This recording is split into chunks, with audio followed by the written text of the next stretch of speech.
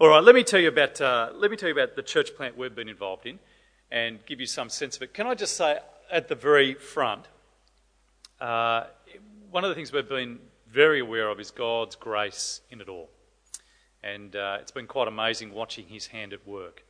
Now, I got to tell you, I come into this as someone who was no great impressive person from the secular world who's just applied all of that into church life.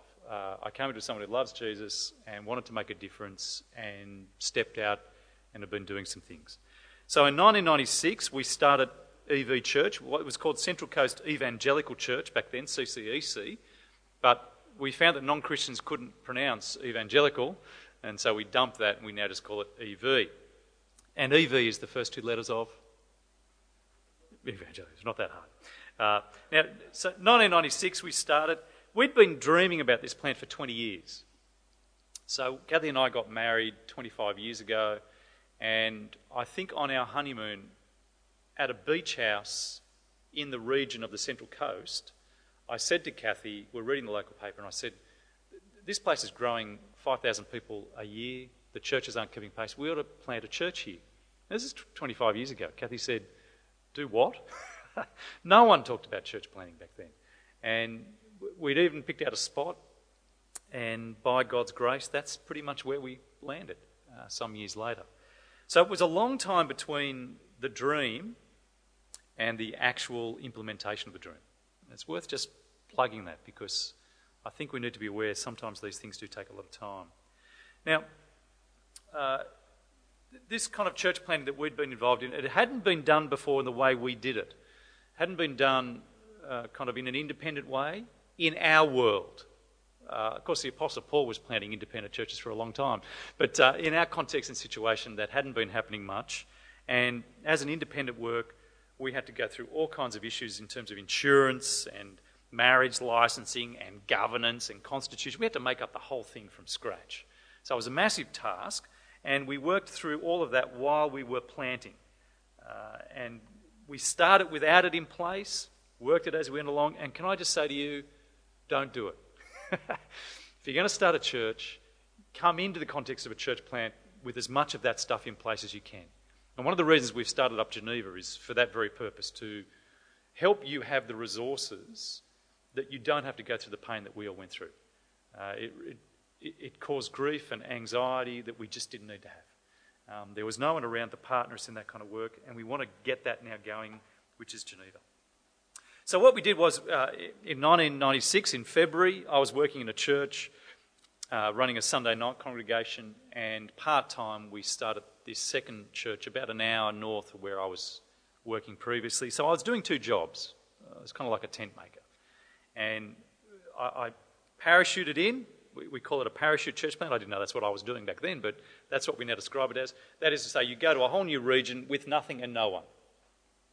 One young couple from the church that I was at said eventually after some time, we'd love to come and join you. They resigned their work and came and moved up onto the Central Coast and worked with us. There was 4 of us, plus 2 kids, 6 people. And we met in a lounge room. I began to make phone calls and connect with anyone I could. And I was like a detective. And I'd encourage you again to be like, any contact you hear, you chase it down. Do you know, someone says, I've got a friend. Well, you find who that friend is, and you work out a best way to make connection with them, and you pursue it all the way down to the end, because every contact at that stage was gold. It was our life or death. So we pursued all of that. We were meeting in a house and just studying the scriptures together. We realised after a very short time that the ability to reach people beyond our immediate network of friends was limited by being in a private home. So to move into a public space was important. We moved into a local high school and met there for some 8 months in an underground kind of scene. We didn't have a public launch, and I don't know if you've thought through this kind of situation for church planting. We struck upon it. It's now kind of been made much more aware that you need a phase where you run meetings with the group that you're with, but not as a public church open now for anyone and everyone, advertised as church. Because as soon as you do that, people who come with a whole range of expectations. This is a church. And so I expected to have a children's ministry, I expected to have groups, there are all kinds of things that it ought to have in place. And if you don't have that in place or of sufficient quality, people will come and not stick. And so to trade on that expectation, if you continue to set yourself up as for a period of time, no, we're in the underground phase, we're just in the background work before the proper launch. People who come go, I get that, and I don't expect it all to be in place. You're more likely to keep them. Do you see how it works? So we ran that until August 96 and then kicked off with our launch. Had a big public event. 30 Central Coast adults came. That's how big it was. And about 20 kids, 15 to 20 kids, turned up on that first Sunday. Now, during all of this time, I'm still running the church elsewhere. So it was a fairly intense year. And again, I'd encourage you, if you can do it, don't do it like we did. It is much better to be freed up to invest if you can. Now, luxury is not always possible, but it was a really hard year. We began the year with I had a full head of hair. By the end of that year, I look like I look now. Our third child was born in that year. So we moved house, new job, new child, friends all changed, had to find doctors, had to find schools. Very intense. It was quite an extraordinary time. We went through a lot of controversy in addition to that. So the nature of the church plant I did caused a huge furore, as church planting tends to do, but ours had a little bit of an edge to it that was quite a lot more intense. So I was in every local paper, and the headlines were "Sinister Minister," with a picture of me, my wife, and 2 kids at that stage. So my wife would go to the grocery store, sinister minister's wife. And so that was the kind of context we were doing this church plant in. We were on Four Corners. Do you remember, is Four Corners still on TV? But we were on the 3rd page of the Sydney Morning Herald. It was very intense. And there were all kinds of rumours going around. It was quite an amazing time. One of the rumours was that I had to do a church plant as an independent because my wife was divorced and I couldn't stay in the denominations. Now, I checked with Kathy just to make sure whether that was true and found out it wasn't. But that was the context. When you plant a church, people around you will feel judged. You see, the churches that exist will feel like they're not doing a good enough job, that you've got to come in and do a work that will improve what they're doing. They'll feel judged, but they'll feel threatened, of course. They'll feel like, we're struggling to scratch out this work in a difficult area, getting as many as we can. Competition's arrived. And it'll be fresh and romantic and exciting competition. And so there will be a natural fear. And we, as planters, we need to manage all of that process. So I met with church leaders as much as I could, and really affected no change by that meeting, I must say. But I tried to get around and meet with the guys and encourage them and tell them a little bit what we're doing and so on. But still there was a lot of anxiety and pain. There we are. We, as people came to us from other churches, we would talk through with them about the need for them to go and talk to their leadership and do all of that pastoral work. I sent numbers of people back. If they were teaching the Bible where they were, I'd just go back. We did all of that process as well. Now, we worked hard with the core team in that underground phase. We picked up a bunch of people who didn't actually agree with the gospel. So, pretty much don't do anything I did when we started. Find a core group of people who love Jesus the way you understand Jesus, who believe in faith alone, grace alone, Christ alone, Scripture alone. We didn't have that. And so I remember one night, this is my launch team meeting. I was going through 2 Corinthians chapter 3 and talking about the new covenant and how the wonder of grace and how extraordinary that is, and we're saved by grace alone. Someone said, no, we're not. As long as it's grace, it doesn't matter what you include as well. Now, I was young. I mean, I was just shocked. No. If it's not grace alone, it's not grace. No. So everyone argued this point with me. And so I took them to Galatians 5 and said, but Paul says if you add works to grace, you've fallen away from grace. You've fallen away from Christ. No, he didn't mean that. Man. So this was the group that we worked with. That was the night of the first conversion of our church plant too. And if I might just make a quick little moral of that story. If you want to see people converted, you need to say things that create tension and controversy. If you're not saying things in such a way that people get stirred up to be outraged, it's possible you're not saying the gospel clearly enough. Is that right? Because in the context of that one woman said to me afterwards, about 3 or 4 months later, she said that was the first time the penny dropped that we're saved by grace and not by what we do. And about 2 months later, I led her husband to the Lord in his lounge room, and they've been with us ever since. Wonderful. It was a tough group. We had people who didn't believe in the sovereignty of God. There were liberals. We had Pentecostals. There were some conservatives. We had brethren. We had a whole mix of people. And we worked at kind of wrestling through those differences. Al Stewart is part of the Geneva Network, and he came up one night. I can't remember why, but he was up our place. And he said, and I said, I'm heading out to do an issues night. And I'd take a difficult issue, like the theology of the Spirit or something like this. And he said, what are you going to put out fires, are you? And I said, no, I'm going out to start them. Because my view was that if you go out and actually strip back the surface of an issue that we all differ over and bring it out into the open, you have the ability then to engage with people's real thinking and bring about change. And so we did a whole lot of these issues nights to kind of bring it up, bring the scriptures to bear, wrestle and make considerable change. People did change. It was wonderful. In all of this, I was seeking to set the agenda. I wasn't wanting to just respond to people. I was wanting to set the gospel agenda about what we were. We started our Sunday service, I say, in August 96, and we did that deliberately to come out of winter into spring. Timing-wise, I think is helpful. If you're going to plant a church, it is helpful to do it into a season where the weather itself gives a sense of coming to life.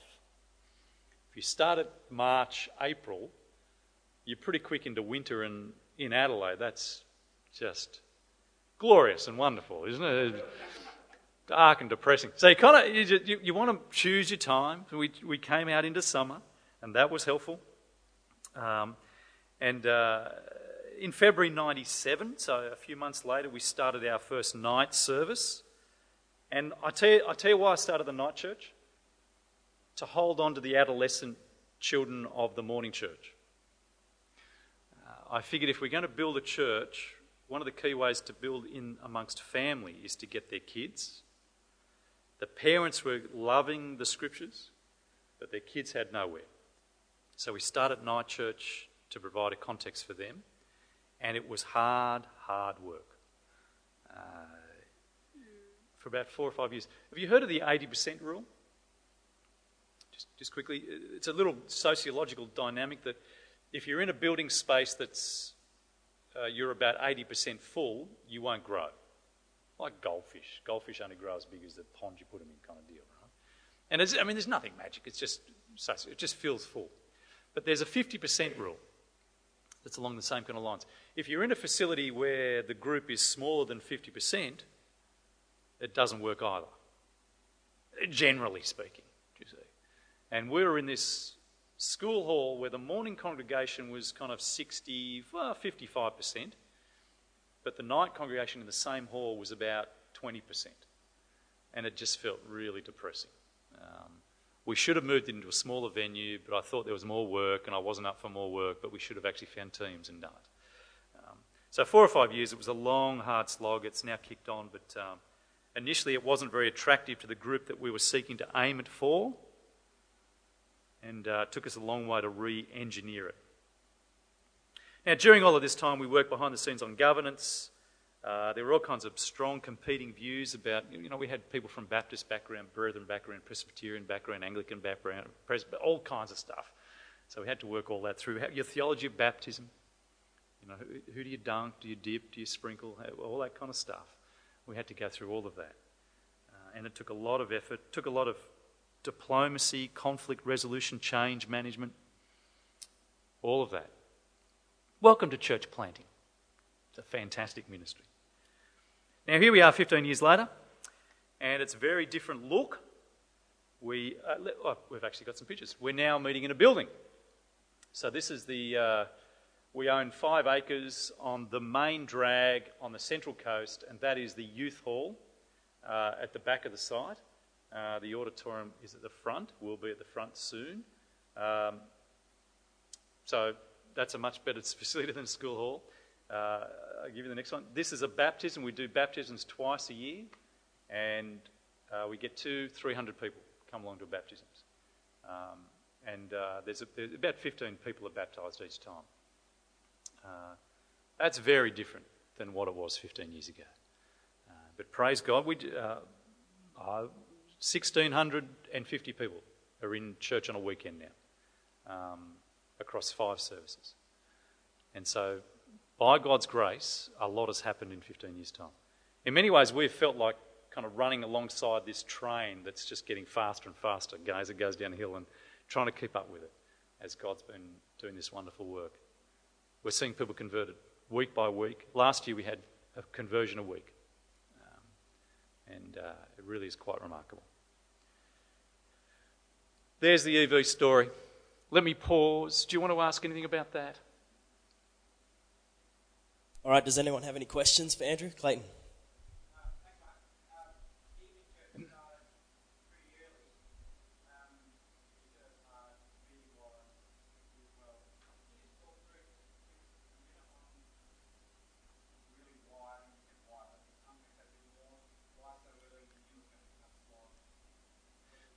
I'm just going to repeat the question for the recording, Andrew, if that's all right.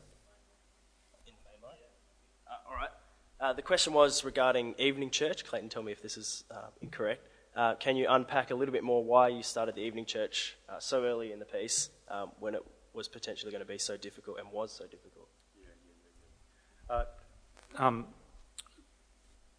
Momentum's not simply it, but it was a large part of it. So I was aware that, as I mentioned, with lots of... as a planter, so what was I back then, 33? Typically you pick up people about 5 years above and below you. So we'd aim for that segment of the community. And that age, 5 years above, you're looking at kids in their 10-year-old, maybe 10 years above, 15-year-old. That kind of starting to get that age group. And I was conscious that as we picked up those kids and as the years rolled on, or those families, one father said to me, if you've got nothing here for the children, we can't stay. Now, it was a somewhat immature response, but I was wanting to reach immature people. I wasn't in it to reach the mature core people from other churches. I wanted to reach people who didn't know Christ or who were immature. And so I realised I didn't want to do the consumer church, but I had to go some way towards meeting their evident needs. And I figured for the sake of a simple setup, and we only did a simple setup, and me just getting up and opening the scriptures with a guy who played the drums and slowed up and sped up and slowed up and sped up, used to drive me insane. Out of tune, all that kind of stuff in this big cold building. I just preached the word. And I knew that in that context, I could capture the hearts of enough kids that a few more parents would stay. I knew it wasn't going to become this, fantastic work quickly, but it was just enough to secure another 2-3 families, which then became like barnacles on a boat. Now, once one barnacle catches on a boat, then a few more barnacles catch around it. So if I could just catch a few more, it would then momentum a little bit more. So it was hard work, but I wouldn't do it. I wouldn't not do it. What I would do differently, I think, is just add a little more work and move it to another venue that's a bit smaller. We had venues around us, we could have done that quite easily. I just hadn't thought into those dynamics enough. One of the things that drove us, and I'll come to this in a moment, was I want to say to people that the scriptures are in themselves so powerful and wonderfully exciting. If you just give me 45 minutes to let me unpack them for you, I'll change your life. Yeah. So I kept wanting to do that. That's good. Is there any other questions about Evie's story? Andrew.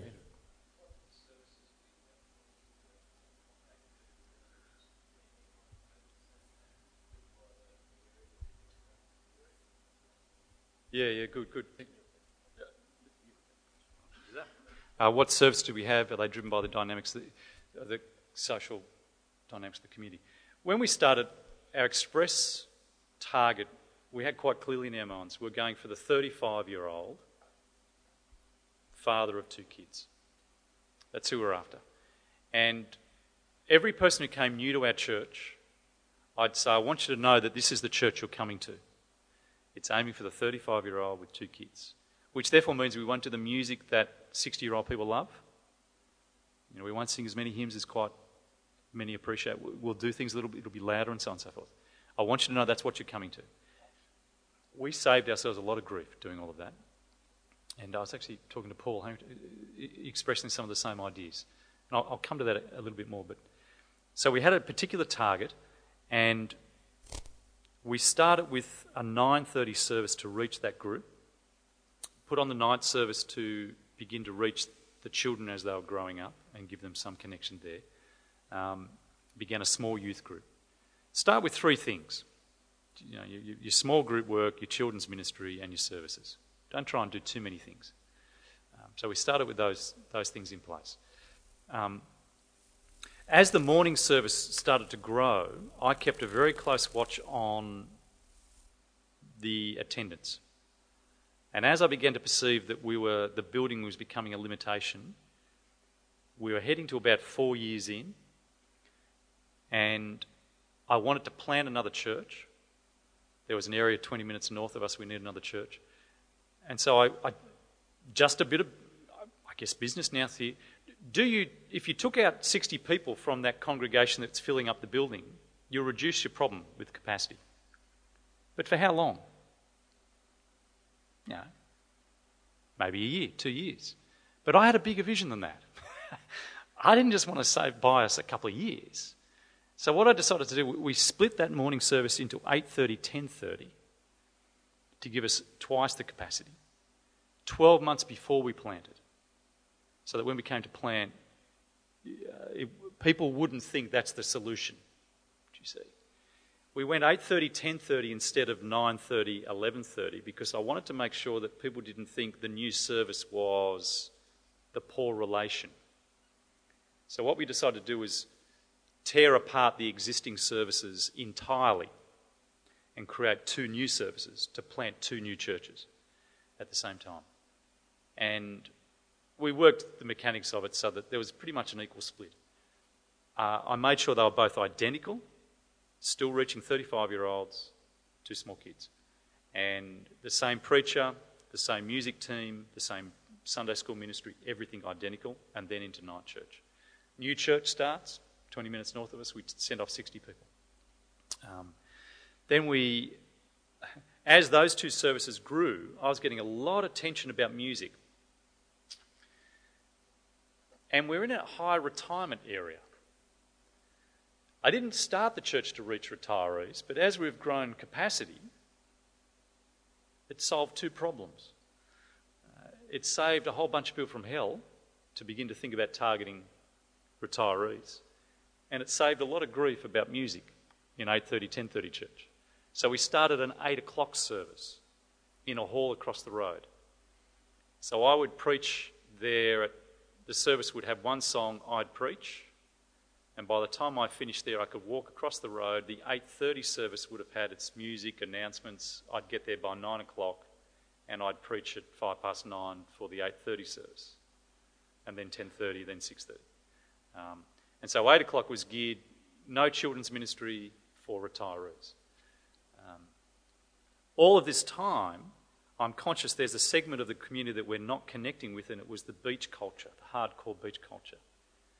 And so I looked for about 10 years for the hardcore Christian godly man who would be part of the beach world.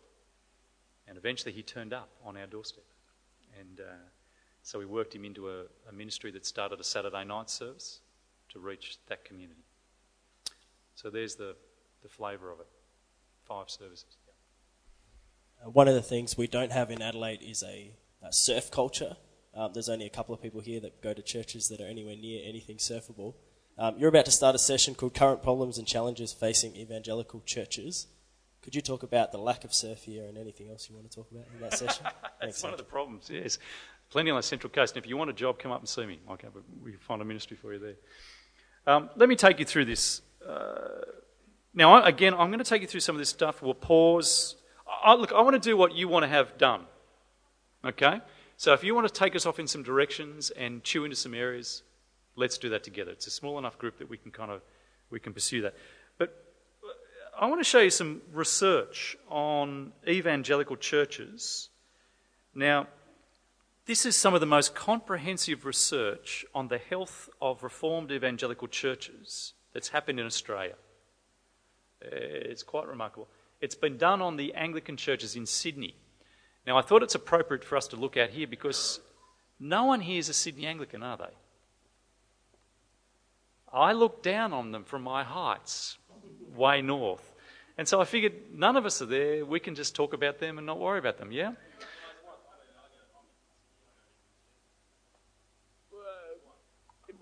Scott gives us an opportunity. We can focus our attention, therefore, on this man here. But the rest of us are safe, okay? So what I'm going to do, I'm going to take you through the situation with these churches there.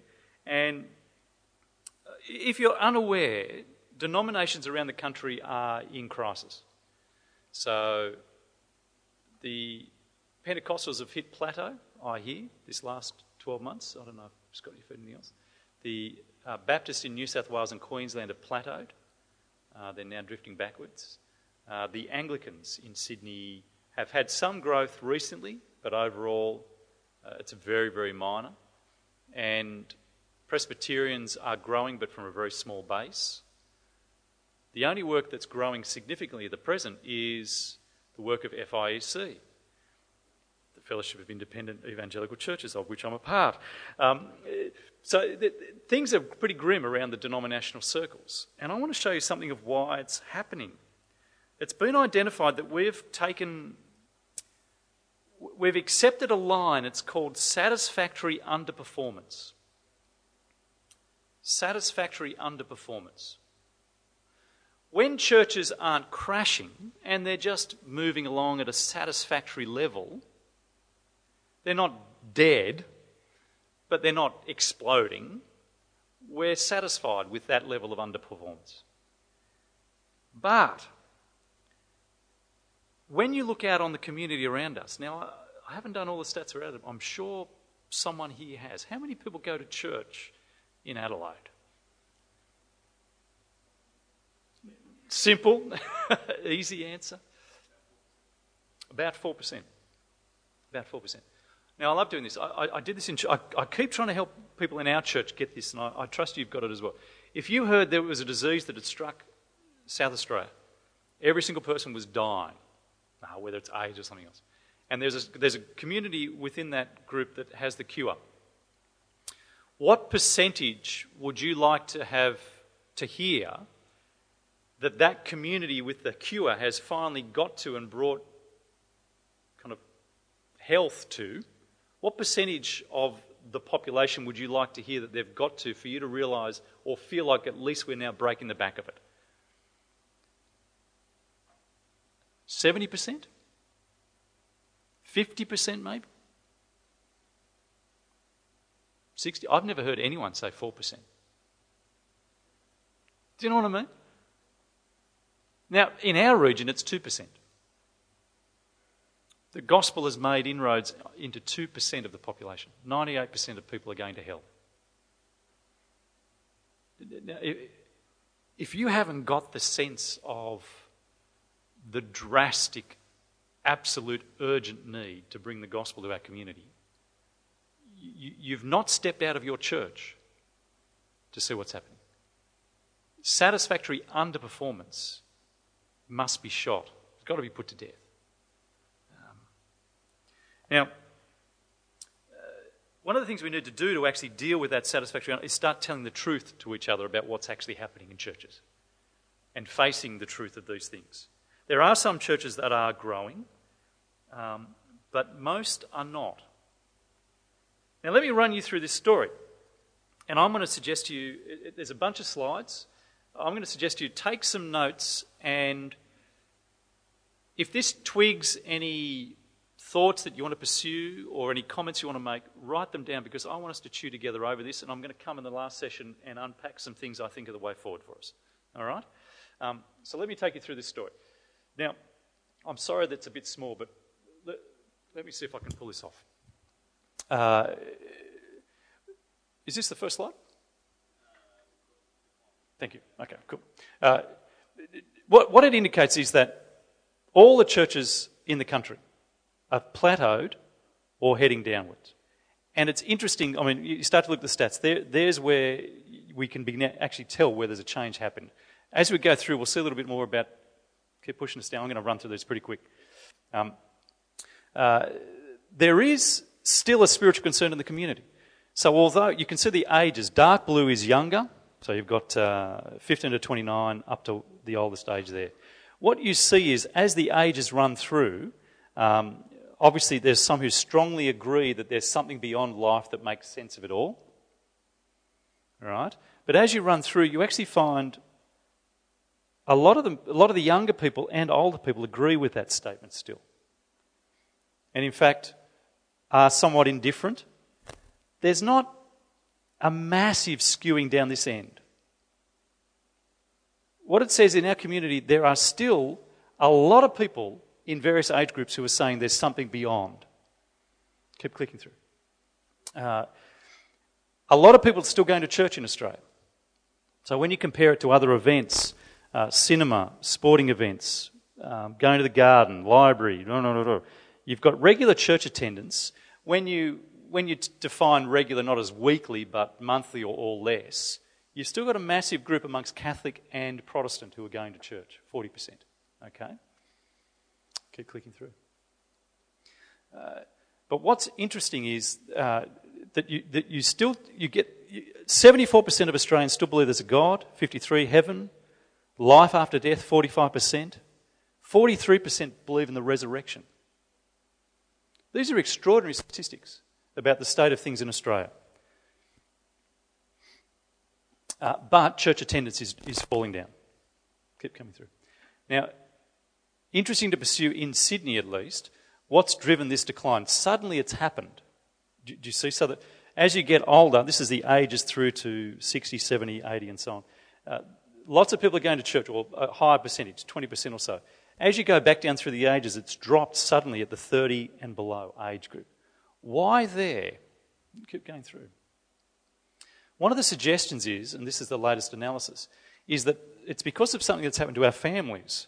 So when divorce came in, no-fault divorce, there was a spike, obviously, in divorces and a greater sense of broken home. And one of the analyses that's been done is the suggestion that that's actually... What's happening is that our children are growing up, a high proportion of kids are growing up in homes without a father and a mother in a stable environment. Previously, that stable environment led to church attendance, or at least a high proportion. But the suggestion is that with the breakdown of that family, it's actually impacted one of the pipelines into ongoing growth in church life, which is kids growing up in church.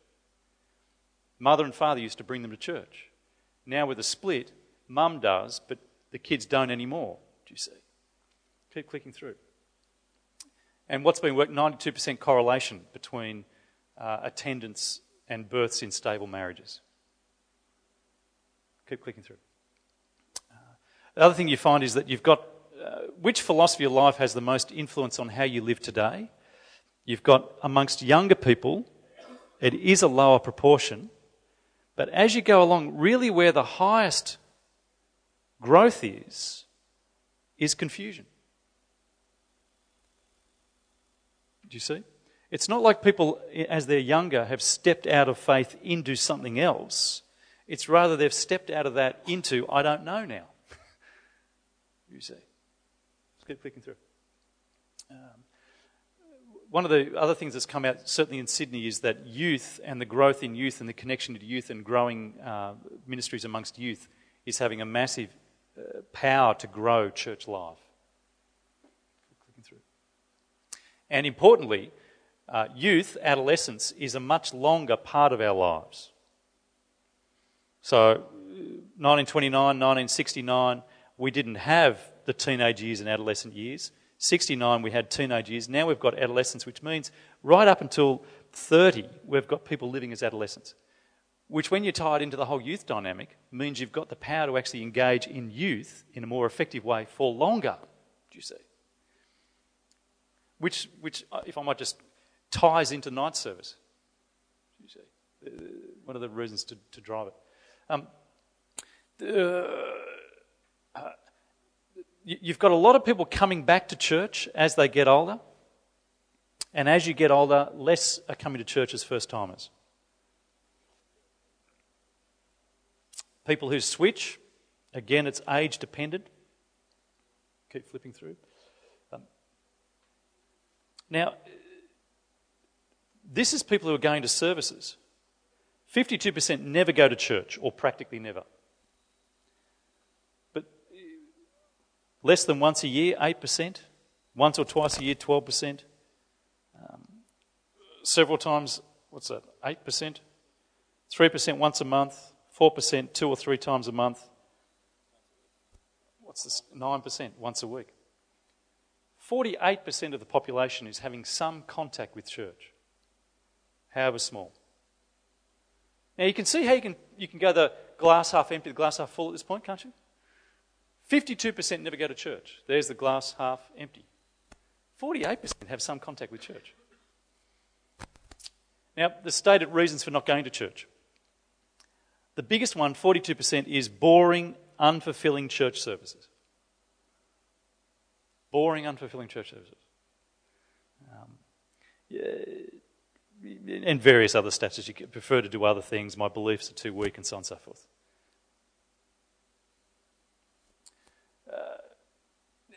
Now, I found this particularly extraordinary. What percentage of people are willing to accept an invitation? Yes, 16%. Unsure, 32%. Only 41 said no. There's a lot of people out there, like water polo. They're not adverse to being invited. And if you persist in a gracious way, people will come to church. Let's keep moving. Now, I was going to take you through some of the detail here, but... sorry, actually, you drop back. So, you can't see these numbers at all, can you? But one of the things... This is the objections that stop people coming across age groups. And one of the things, if you could see it, I'm sorry, but as you go down through the numbers, you've got, in the 14s, low numbers, 23. Low numbers, 19, 17, 17. Low numbers. And it pretty much reflects all the way through the age groups. What are these ones that jump up? Problem of suffering, truth of the Bible, good but not for me. What does that tell you about growing a church? If you're going to tap into people out there who have some interest, who have come along a few times a year, what have you got to be dealing with, do you see? Extraordinary thing that came through, in Sydney at least, is that there are a lot of visitors who are coming into churches. You've got people who are coming to special services at least once, a massive proportion, monthly and so on. What it says is that of that 48%, you've got a lot of people who are interested in coming to churches, who are coming to churches at some point in their life and circumstance. And sadly, though, the number that stay to become regular and frequent members is very low. So of every 100 people, you've got only 2.5 who come, who are new, who are there out of that 100 people in a year. 5 or 6 who switch from another denomination, and then you've got a lot of people who have drifted or dropped out. Friends, that is not a lot of people who are sticking Keep going. There's a problem amongst leadership. You ready for this one? It's a little wheel that tries to bring in lots of information into one picture. National Church Life Survey, that's the data this has been taken from. And you've got kind of like a pie chart here. The outside line is if a person says the small groups in this church are going fantastically, they put their result here. 50% is that line in the middle. All right? And you've got a whole bunch of things that run along here. So people in Sydney Diocese are saying that the church is inspiring Christian. All right? But what they're saying is very low is they're not aware of a committed plan in the church or a commitment to a plan in the church across 250 churches in Sydney. Very low. Down here, when they register, they indicate whether there's any personal growth this year. It's less, it's 40%. Very low. Keep clicking through. But what they found was, in churches that have an annual growth of 10%, there is actually a disproportionate high registering of small group life being healthy for them and much personal growth. Do you see the difference? Keep clicking through. And where leaders have a clarity of purpose and are good at moving to action, congregations thrive. So 28% where leadership has strong clarity of purpose is the average growth rate over a 5-year period. Compared to there's no leadership, people don't have strong sense of clarity of purpose. Where leadership is strong in moving to action, where leadership is not strong in moving to action. Do you get it? Have you heard the 3 things about leadership that you've got to pull off? I'll give them to you. It's vision, strategy, implementation. Leaders have got to do those 3 things. They've got to know where they're going, have a clarity of understanding where I'm going, have the ability then to work out an action plan to get there, and then have the disciplined ability to implement that strategy plan. We fail on those 3, or all 3, one of those 3. And it has an impact on the growth. Then you add into that the problem with burnout. Then you add people feel ill-prepared, which is just a plug for what we're trying to do here actually. We want you to go into a church plant if that's what God is moving you towards, and give you some preparation for it, some support and backup for it. Makes a huge difference. We'll hold on that now. I'll come back to that in a second. Friends, there's a quick rundown. Now, I don't know what's going through your head, but when I saw this stuff, I was thinking a million things. I was planning 100 other things. Let me just tap into a couple of things here. A very gifted minister told me 20 years ago that, Andrew, you can't expect more than 10% of your congregation to ever know what you're about. Now, he was expressing many years of pastoral frustration and so on and so forth. and I got it, I got it. But I went away from that determined to make sure a church I was involved in never only had 10% who got it. Do you see? And so I actually do this. I help people think about how I preach in church. And you've got sort of, if this is preaching level all the way up here, let's I don't know, call it up to 100%, which I don't know, it's an hour, heavy duty stuff. Down here is sermon light. You've got this kind of theological content over time. You've got this. I think you've kind of got a graph like this with people's ability and capacity. So we'll run along here. I think this graph works. Tell me later. But if you've got people's capacity, you've got some people who can only cope with light. Then you've got more people who are better and more able. Yeah, you've got that kind of Where do you pitch your sermons? You've got to think that through.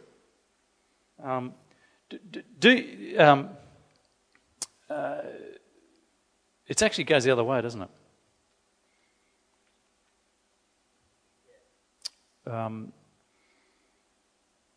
So less people up this end, more people up this end. Is that right? So if you preach lighter, you'll get more people. Now, I'll have to rethink the graph for me, if you do that for me. But where do you pitch it? Do you pitch it to try and get, most people, or do you pitch it higher to get fewer people? Where are you going to pitch? We'll come back to it, and we'll work out a better graph.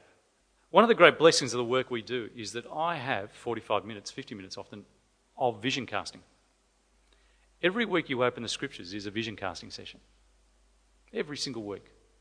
And if you use it simply to explain the syntax and grammar of a verse, you've wasted a public event. Now, I'm all for syntax and grammar. I think that's important to understand the scriptures. But every time I preach the gospel, every time I preach the scriptures, I'm seeking to declare the gospel and the agenda that God's about.